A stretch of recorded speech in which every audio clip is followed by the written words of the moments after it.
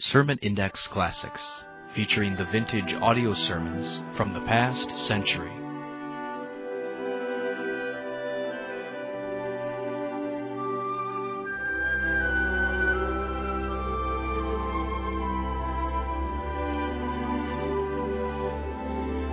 Welcome again to Sermon Index, and today's program featuring some of the best sermons preached in the last century. This program is provided by the Ministry of Sermon Index. For more messages, log on to our website, www.sermonindex.com. Now, here's today's program.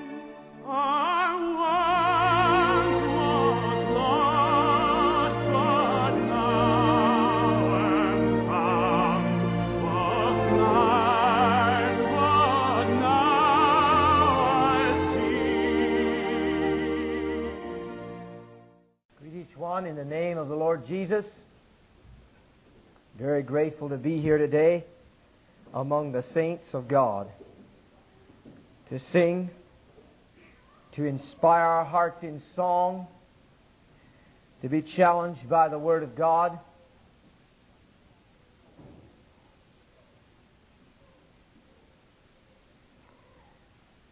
Well, the Lord changed my message this morning, and I want to be obedient to Him. You know, we often pray, or always pray, back in that little prayer room back there, that we just ask God to take His seat and rule and reign over this service. We don't want to have any part of it. God forbid that we would do what we think needs to be done instead of what God wants to be done.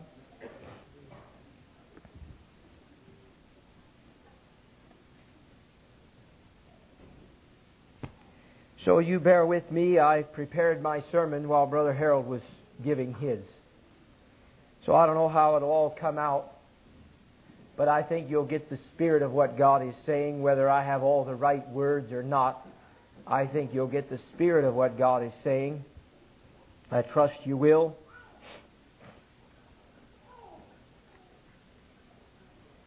I don't know a lot about spiritual warfare, but I know a little bit about it, just a little. And I can give you this testimony this morning that I fought most of the night. Last night, I fought. And I believe now I know why I fought. I didn't know why I fought all night long. I tried to rest, I couldn't. I knew I needed to rest, but I couldn't rest. I didn't know what was going on, which is often that way when you're in a spiritual battle. You don't know why you're getting hit from every side. You don't know why the confusion is flooding over you. But God is faithful. He always wins the war. He always wins. Had a very strong leading last week after listening to a tape on revival in the Hebrides.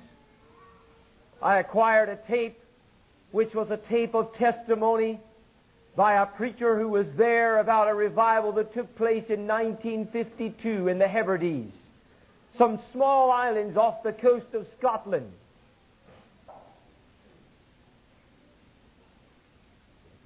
I listened to this testimony, and it so burdened my heart that I just knew that God wanted His people to hear it. I just knew that God wanted us who do have a hunger for revival to hear it. So I set a time for us to listen to the tape, and I made an announcement, and most of you probably heard it. It came over the hotline that a tape was going to be played at the prayer meeting on Saturday evening. And I just committed it to God. I said, God, I don't want to make a big deal out of this, but I'm just going to trust You that You'll bring the people here who need to pray, who want to pray, who are ready to pray, who need to pray. I made the little announcement, and we came here and sat down. There were a good group of us last evening and started to play the tape, and just about the same time I pushed the button to start playing the tape, rocks started coming through the windows over here on the side of the church building. We shut the tape off and went to the windows. I went outside and looked around and couldn't see anything. Came back in and put the tape on again, and another rock went through a window over here. We hid back here in the dark and watched, and somebody kept coming out of the cornfield right over there, and he'd come out into the opening and pick up a rock and throw it at the side of the church house at another window. And we called out to him in the name of Jesus, and he ran back into the cornfield, and he came back out about a minute later with a big knife in his hand, about this long. The knife part was about like this, and started shaking it at us. Well, nevertheless, we never listened to the tape last night. There was some earnest prayer going on here, but I do believe we lost. Last night we lost what we were supposed to have. I know what that tape would have done. I know how it would have stirred our hearts and given us a vision for revival.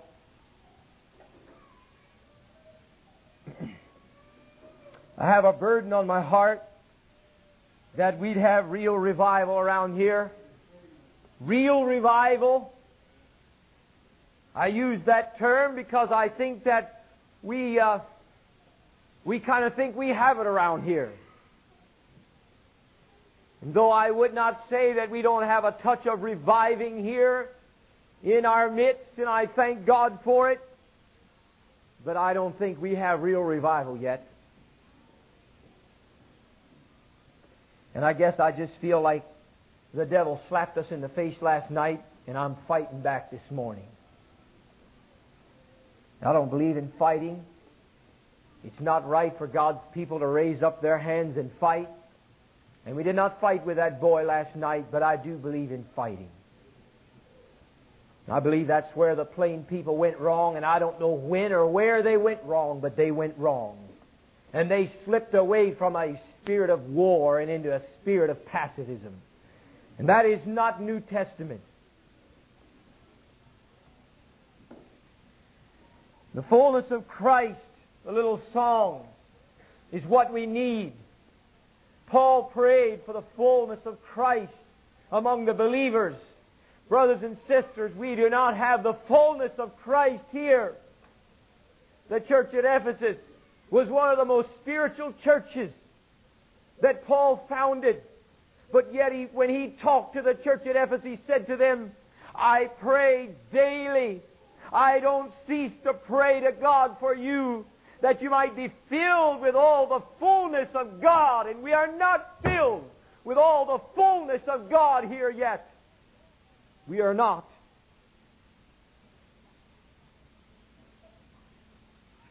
Yes, he gave some corrections there in the book of Ephesians. He told them a few things that they needed to do and a few things that they didn't need to do.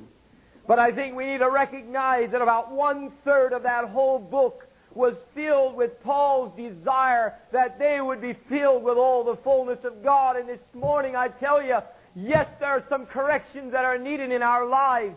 Yes, we need to run away from materialism like the brother said. Yes, we need to be careful that we don't get caught up in building our own kingdoms here upon the earth. But I'll tell you, brothers and sisters, I don't know any way for us to stop those things from happening in a real way, in a lasting way, and in a thorough way, except that we be filled with all the fullness of Christ until the things on earth grow strangely dim in the light of His glory and grace. I know no other way for it to happen. Yes, I can stand up here this morning and I can give correction out of the Bible, and I do, and I believe in that. But my friends, that is not what's going to change our hearts and lives. We need to be filled with the fullness of Christ. All in all is Jesus, and Jesus is everything. That is still the New Testament picture. Oh, how Paul prayed. How he prayed that the church at Ephesus would have that. Turn to Isaiah 64 this morning.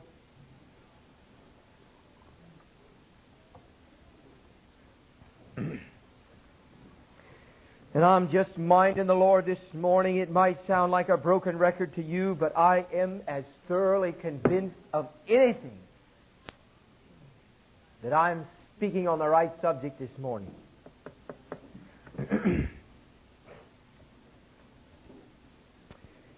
In Isaiah chapter 64, we want to read verse 1 through 4, but I'd like you to note one thing before we begin to read the text. I'd like you to notice the word mountain. And without us searching out the Scriptures, I'll invite you to do that on your own if you question my interpretation. But throughout the Old Testament, I think you'll find, if you'll study it, that God uses the word mountain as a type, an example of authority. Mountain. A mountain is strength. A mountain is big. A mountain says strength, and it's strong, and it's mighty. And when you look at it, it towers over you, and it has the appearance of strength to it. And God uses often the word mountain as a type of kings and authorities that are upon the earth. And I'd like us to note that before we read here. Isaiah 64 verse 1. Isaiah said through the Lord, "Oh, that thou wouldest rend the heavens, that thou wouldest come down, that the mountains might flow down at thy presence." Picture that. Oh, that you would come down, Lord. Oh, that you would split the heavens and come down, oh God, that all the authorities, all the human authorities, all the kings, all the evil principalities, all the evil princes, all the demons, all of the devils of hell would flow down at thy presence. As when the melting fire burneth, the fire causeth the waters to boil, to make known thy name to thine adversaries. Notice that word when we're speaking about earthly authorities and principalities and powers. O God, oh, that you would rend the heavens to make thy name known to thine adversaries, that the nations may tremble at thy presence. When thou didst terrible things which we looked not for, thou camest down, the mountains flowed down at thy presence. For since the beginning of the world men have not heard nor perceived by the ear, neither hath the eye seen, O God, beside thee, what he hath prepared for him that waiteth for him. Isn't that a blessed promise this morning? Yes. I believe this scripture was fulfilled in Christ Jesus. He did rend the heavens. He did split the heavens. He did come down. And the mountains did flow down at His presence. And through His death and His burial and His resurrection and His ascension, He did spoil the principalities and the powers. And they no longer have any power because of Christ Jesus. These verses were fulfilled in Christ Jesus. Yet, as we look through church history, we see this happening over and over and over again. In seasons of revival, this happens again. And it happens again. And I chose this text to read just before I give you just a general account of the revival in the Hebrides, because I believe this is exactly what happened in the Hebrides. God rent the heavens and came down on those islands, and the authorities and the principalities and the powers were fled away. I'm reminded of the scripture there in Isaiah where it says, when the enemy shall come in like a flood, the Spirit of the Lord shall lift up a standard against them. And that's exactly what happened on the island of the Hebrides. In fact, there's even a little book that was written. I'm not sure who wrote it. Well, the name of the little book, it's a testimony written about the revival in the Hebrides. And they named the book, When God Stepped Down from Heaven.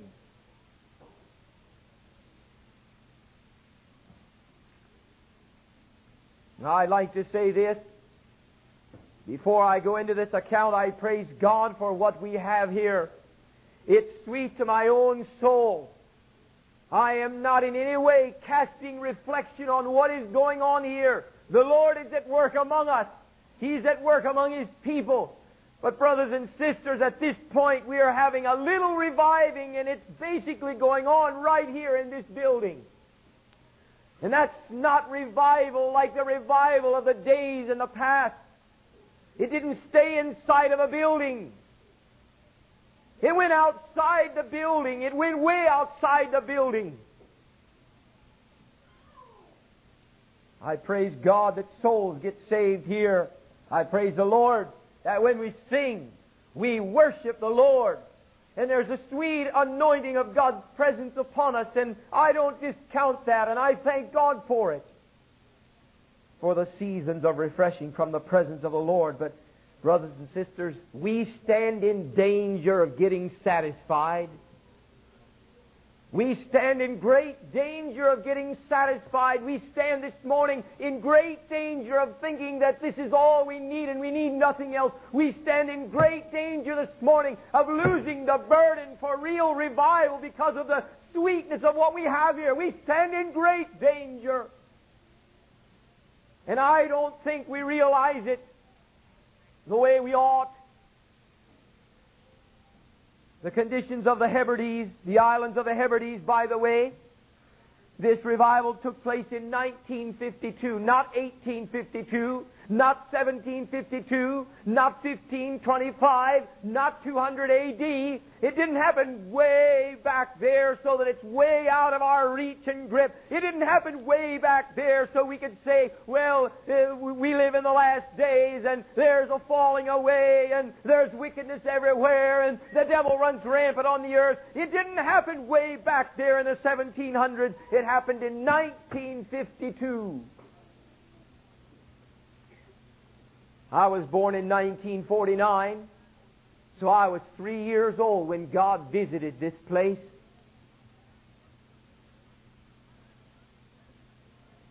What God did there, God can do again. He can do it again. So the conditions of the islands of the Hebrides off the coast of Scotland, the churches were dead. There were dozens of churches on the islands of the Hebrides, and they were dead. The preaching was dead. The services were dead. The singing was dry. There was no interest about spiritual things. The young people were leaving the church by the dozens and dozens. They didn't want to have anything to do with what went on in the churches. In fact, the only basic thing they used the church house for was to have a big dance and a beer party on Saturday nights. And the preachers couldn't stop them. You may think, oh, what a terrible thing. Well, that goes on in this county every Saturday night. It may not happen in the house where church is tomorrow morning, but it happens in the house where church is. Does it not?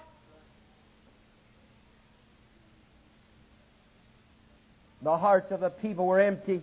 The pews were empty. The young people were falling and falling and falling away. They were filled with wickedness. They filled up the bar halls. They filled up the dance halls. They were rebellious. They despised authority. They wanted to have nothing to do with religion. And everywhere you looked on the island of the Hebrides, you saw dead orthodoxy.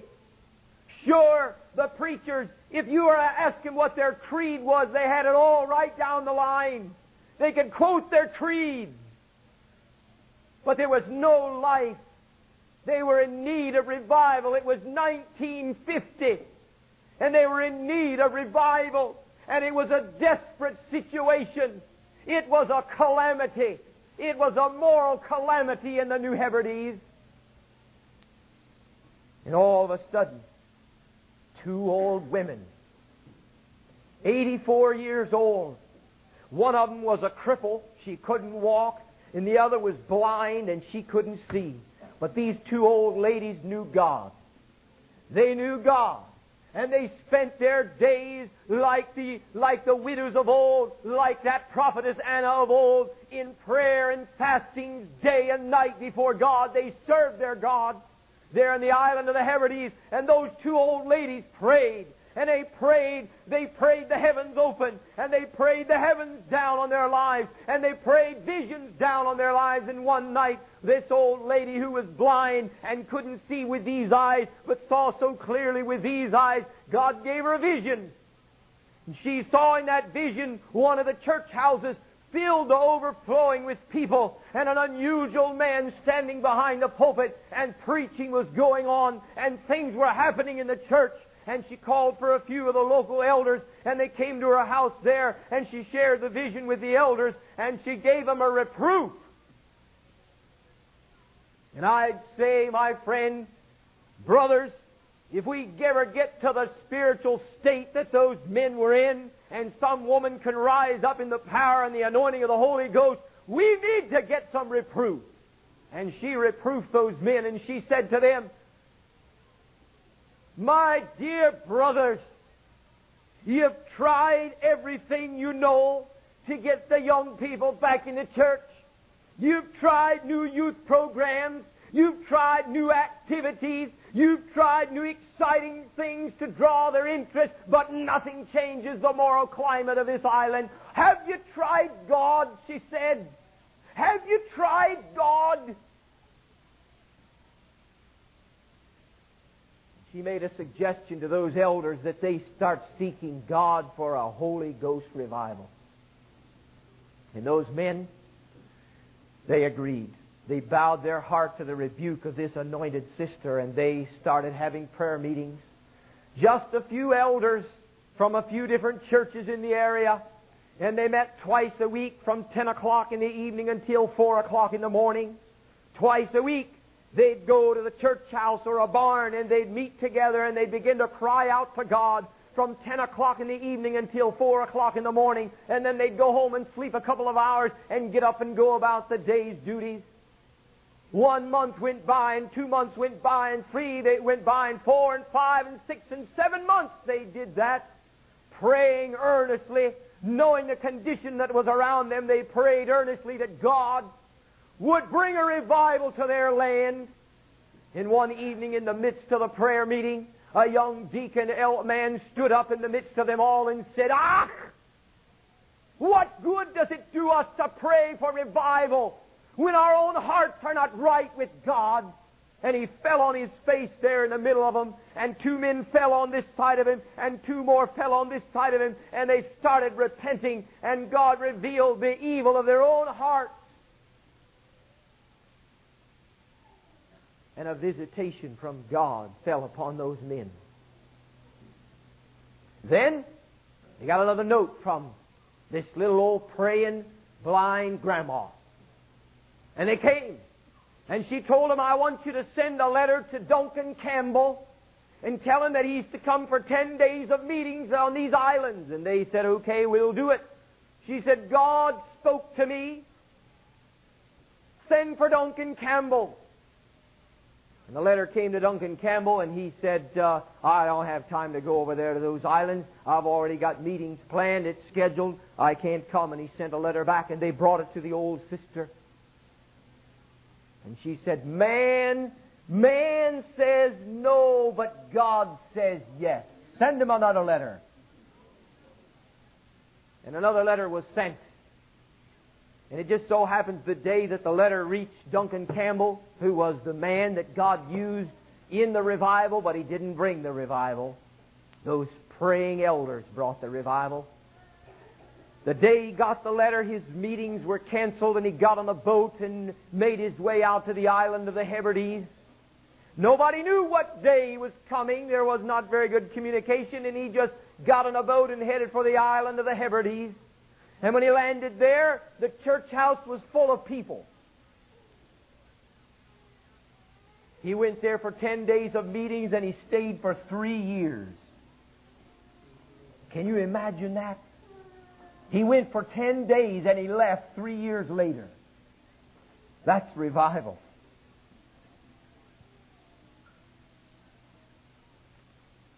God visited His people.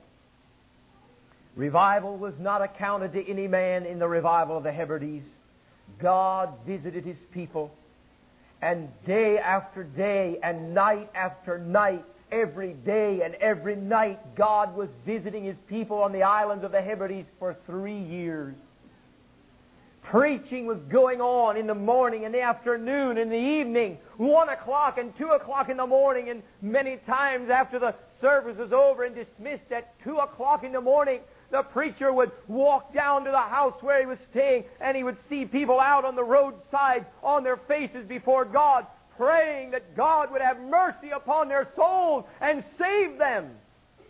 One meeting, after the meeting was dismissed, he began to walk out of the church house and opened up the church house doors, and there were 600 people outside of the church house, begging that he would not speak to them. And there they were out there outside the church house, singing, and they sang and sang and sang the songs of Zion for an hour, and then he spoke to them and preached for another hour and dismissed the meeting. And as soon as the meeting was dismissed, a runner came to him and said, "Brother Campbell, you're needed down at the police station." And he went down to the police station, and there was gathered from another community. They'd made their way to the police station, and there was gathered 200 more people down on their faces there at the police station, crying out to God that He'd have mercy upon them and heal their land and save their souls.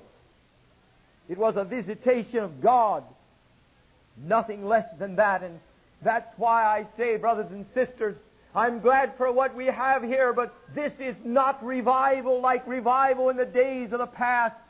We dare not be satisfied with what we have, or we shall not go on any further than where we are now. God wants us to be hungry. He wants to stir us out of our satisfaction and create a dissatisfaction within our souls that'll make us cry out to Him for mercy, that He might heal our land, this land where we live. He wants to put a dissatisfaction within us. Many times the preacher preached 8 times a day. He went from one church to the next, and every church he went to, he found it full of people.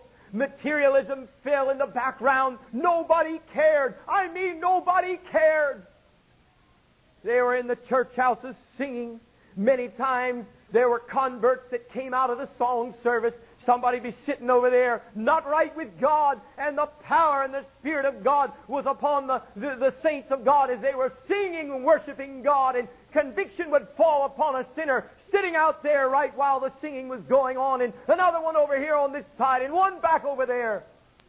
That's revival. I'm telling you this morning, that's what revival is all about. That's the kind of revival that I long to see.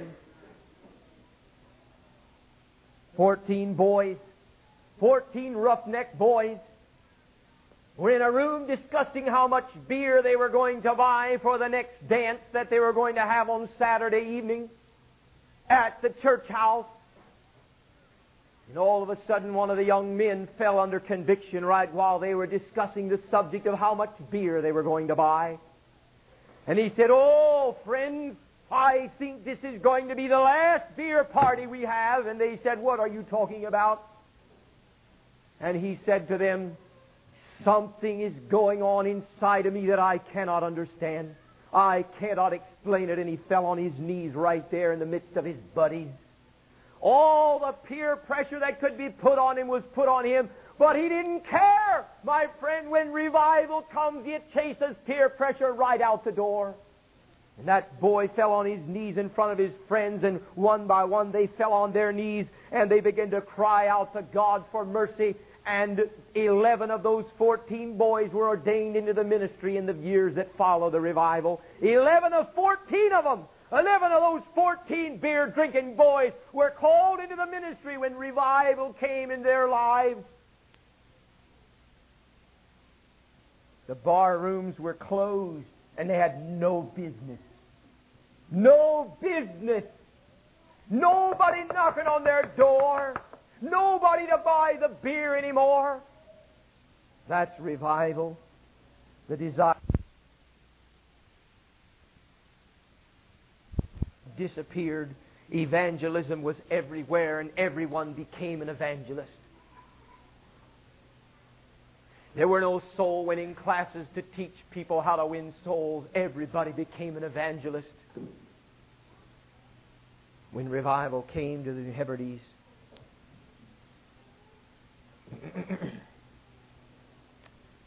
Turn to Isaiah 44 and read a couple verses there.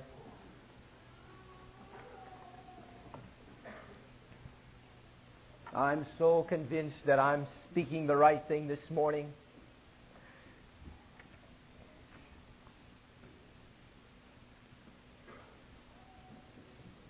In Isaiah 44 verse 3, the Bible says,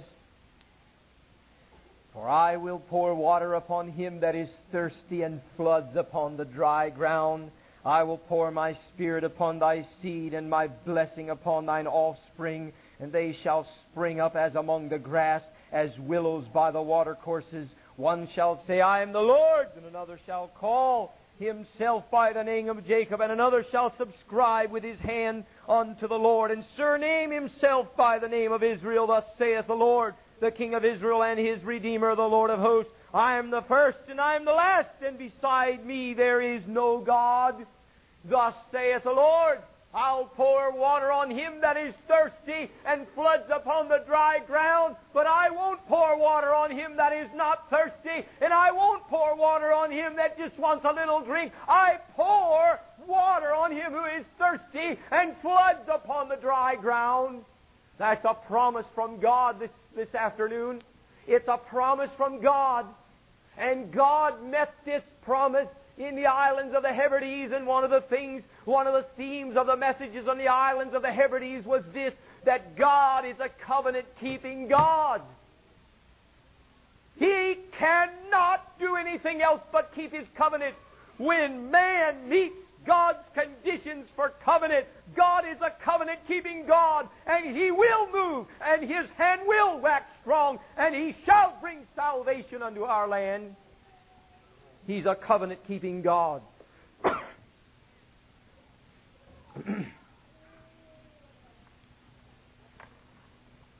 What are the conditions here? They look pretty bleak at times, don't they? Get orthodoxy everywhere. Dry sermons.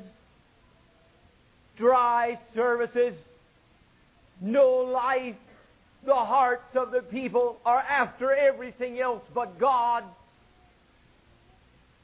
It's tractors and cows and gardens and all those things after the service. And nobody has prayer. Nobody gathers for prayer. What's prayer? They know not what it is.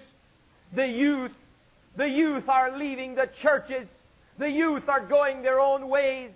Which youth will always do that if something is not going on. The youth will go their own way. They want to see something going on. And I tell you, my friend, when something is going on in the church, the youth will not go out the back door and find something else to do. When something is going on, when God is at work among His people, when God is moving in the midst of the congregation, the youth will not go out the door and find something else to do. But the youth are going out the door in this county, and they're finding something else to do, and they're filling their lives with carnality and fleshly living, and they're consuming it all upon their lusts and drinking and immorality and drugs and witchcraft and wild carousings and fightings and beatings and all those things. That's a picture of the youth in this county where we live. Now I know they're not all that way, and God bless every God-fearing youth in this county that loves God and is walking with Him. Well, I'd say we're a prime candidate for a revival like they had in the Hebrides. In fact, I believe we're more of a candidate than they. For there was a workability among the churches. There were no big walls up around each one of the church buildings like there is in this county. I tell you, God needs to do a work in this county. God can knock down the walls between the church buildings and the church people. God can do that. When God comes down from heaven like He did in the islands of the Hebrides, it didn't matter whether you were in a church building or whether you were in a barn somewhere or whether you were over at the police station. You met God, and God convicted you if you were wrong. Oh, I tell you, and I know I might sound real foolish now, but I just choose to be foolish today. I'm foolish enough to sit and dream about seeing Amish boys laying in the gutters on the side of the road crying out to God for mercy. I'm foolish enough to believe this morning and dream about seeing old order Mennonite boys and girls where their buggies are pulled over on the side of the road and they're down there on their knees seeking God that He might have mercy upon their souls because they're going to hell and they know it. I'm just foolish enough this morning to dream about seeing those kind of things happening. I'm foolish enough this morning to dream of a Horning church building packed full of people at 1 o'clock in the morning waiting for somebody to come by there and preach to them. I'm just foolish enough this morning to dream about that. I don't know if I'll ever see my dream, but I'm foolish enough to dream it this morning. 1952 is not that long ago, my friends. It is not that long ago.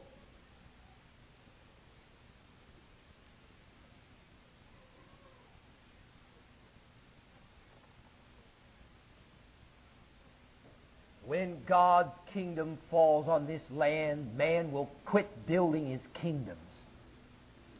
When God's kingdom falls upon this land.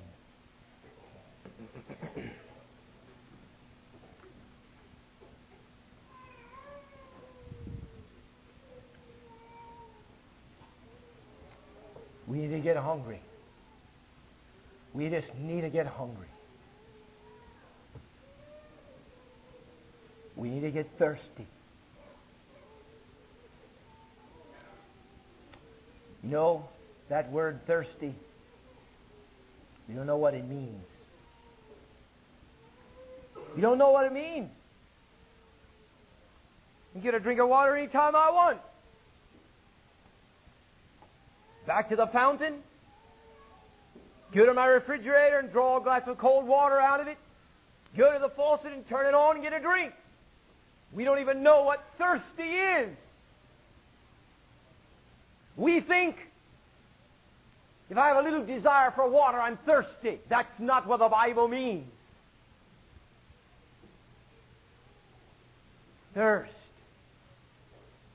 Remember Jesus' words as He hung there on the cross? And He cried out and said, I thirst!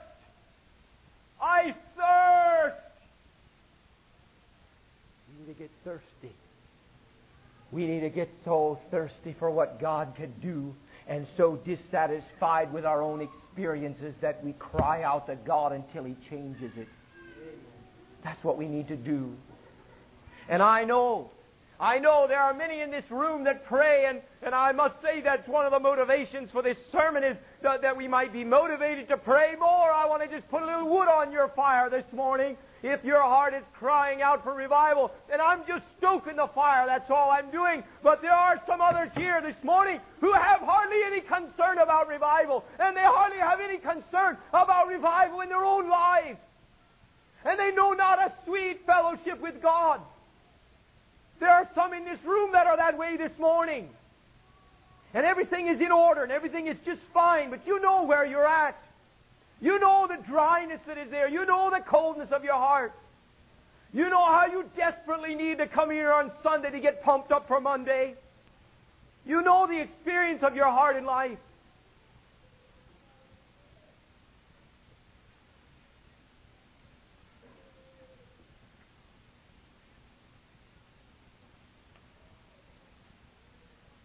Oh, to be filled with all the fullness of God.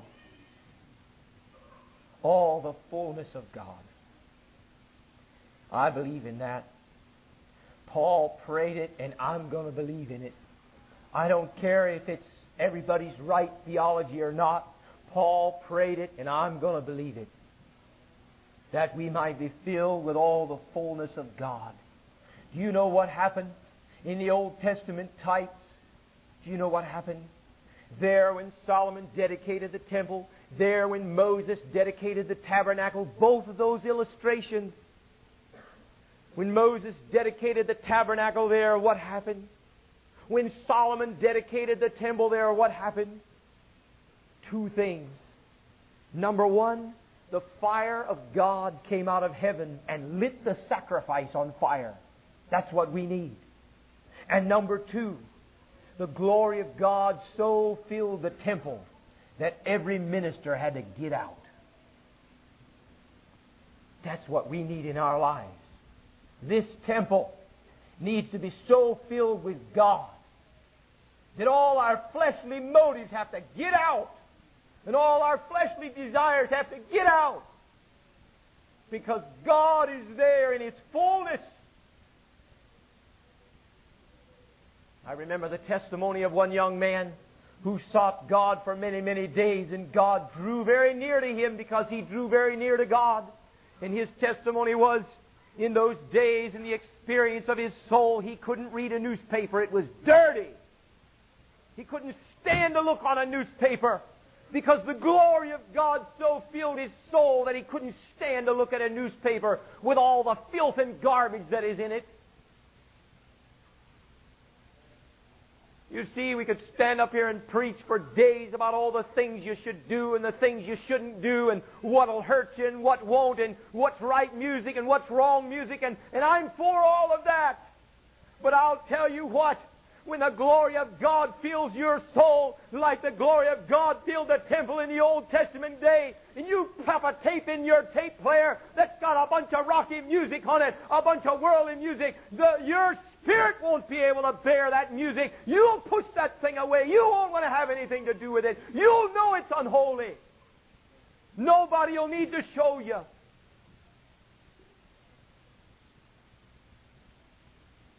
That is bare my heart as a pastor, as a preacher. You know, it gets kind of heavy sometimes.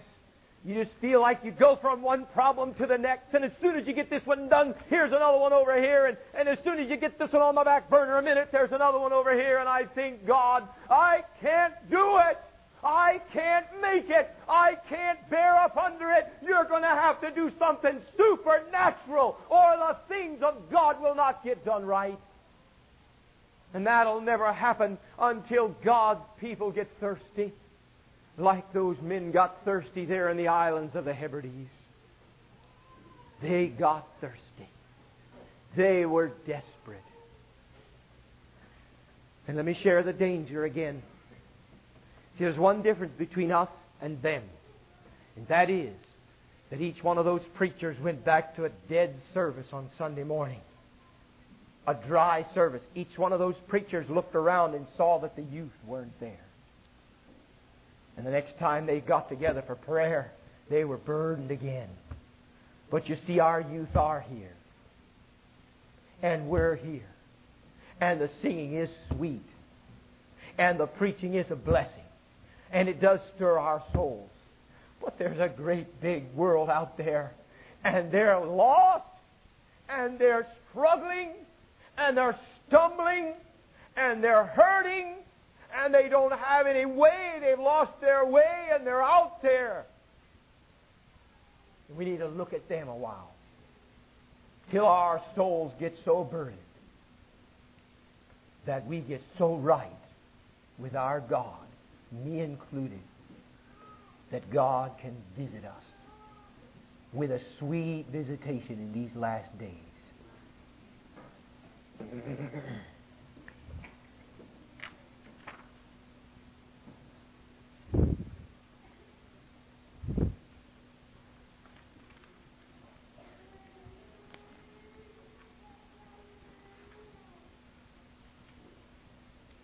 For Zion's sake will I not hold my peace. For Jerusalem's sake I will not rest, until the righteousness thereof go forth as brightness, and the salvation thereof as a lamp that burneth. And the Gentiles shall see thy righteousness, and all kings thy glory. And thou shalt be called by a new name, which the mouth of the Lord shall name. I have set watchmen upon thy walls, O Jerusalem, which shall never hold their peace day or night. Ye that make mention of the Lord, keep not silent. Give him no rest till he establish, till he make Jerusalem a praise in the earth. Give him no rest. Give God no rest until he establish and make Jerusalem a praise upon the earth. Let's give him no rest, brothers and sisters. no rest. When God stepped down out of heaven, He changed the moral climate of a whole island that is still different to this day. Let's pray that God will step down out of heaven one more time. Shall we kneel for prayer?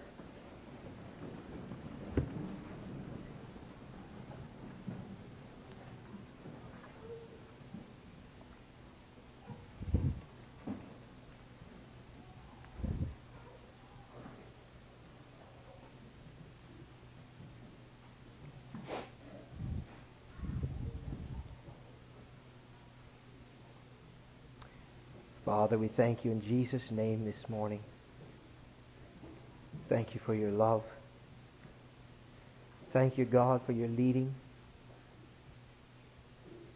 Oh, Father, I just pray, let a holy hush settle down over us here. Let the spirit of wisdom be upon us, the spirit of counsel, the spirit of might, the spirit of the fear of the Lord. Let it rest upon us, Lord, thy people. We are not right, Lord. We are not right. We need more. We need you to work, Father.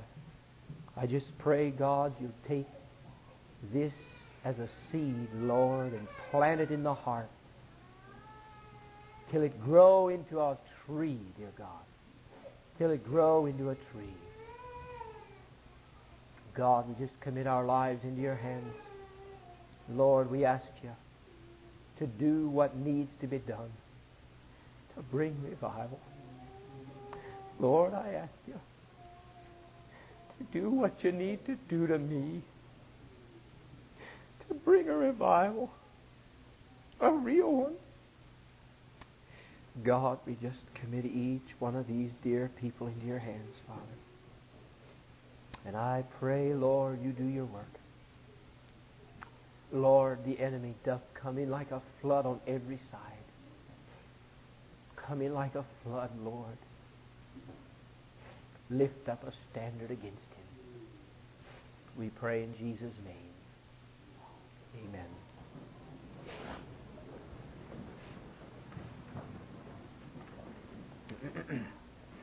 You know, it seems to me as I watch the way God works in a congregation and the way that God has worked in our congregation, it seems like the devil throws us a hook every time we start rising up and going after revival again.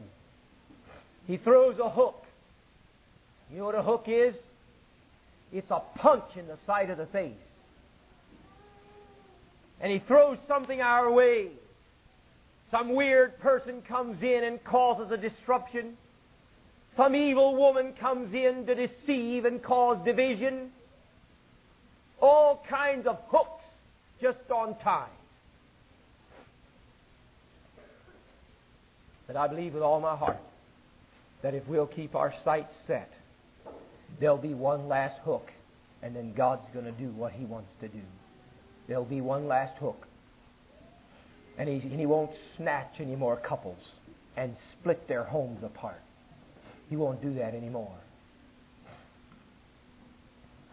I'm reminded of an illustration that I just read or heard, not read, heard, of the Battle of the Bulge. That was a battle that took place over in Europe. I don't know if it was World War I or II. Maybe a school teacher could help me. World War II. The Americans had a line. They had a line like this. And they were fighting the Germans, and the Germans were over here. And the Germans began to press in sore. And it took the American line and made a bulge in it just like this, and that's why it was called the Battle of the Bulge. And the Germans were pressing hard upon the Americans there. And a message was sent from the German general to the American general, "Surrender or we'll kill every last one of you." That's what was said. And that American general, and I don't know who he was, But he sent one little word back to that German general. Those words, surrender or we'll kill every last one of you. He sent one little word back. Not! That's all he said. And the spirit of that word got a hold of the spirit of those men. And they rose up and won the battle. I say to Satan this morning, all the battles and all the things he throws our way, and he's trying to stop revival. That's what he's trying to stop. Because there's a church around here that believes in it. I say to him this morning, not! You will not quit.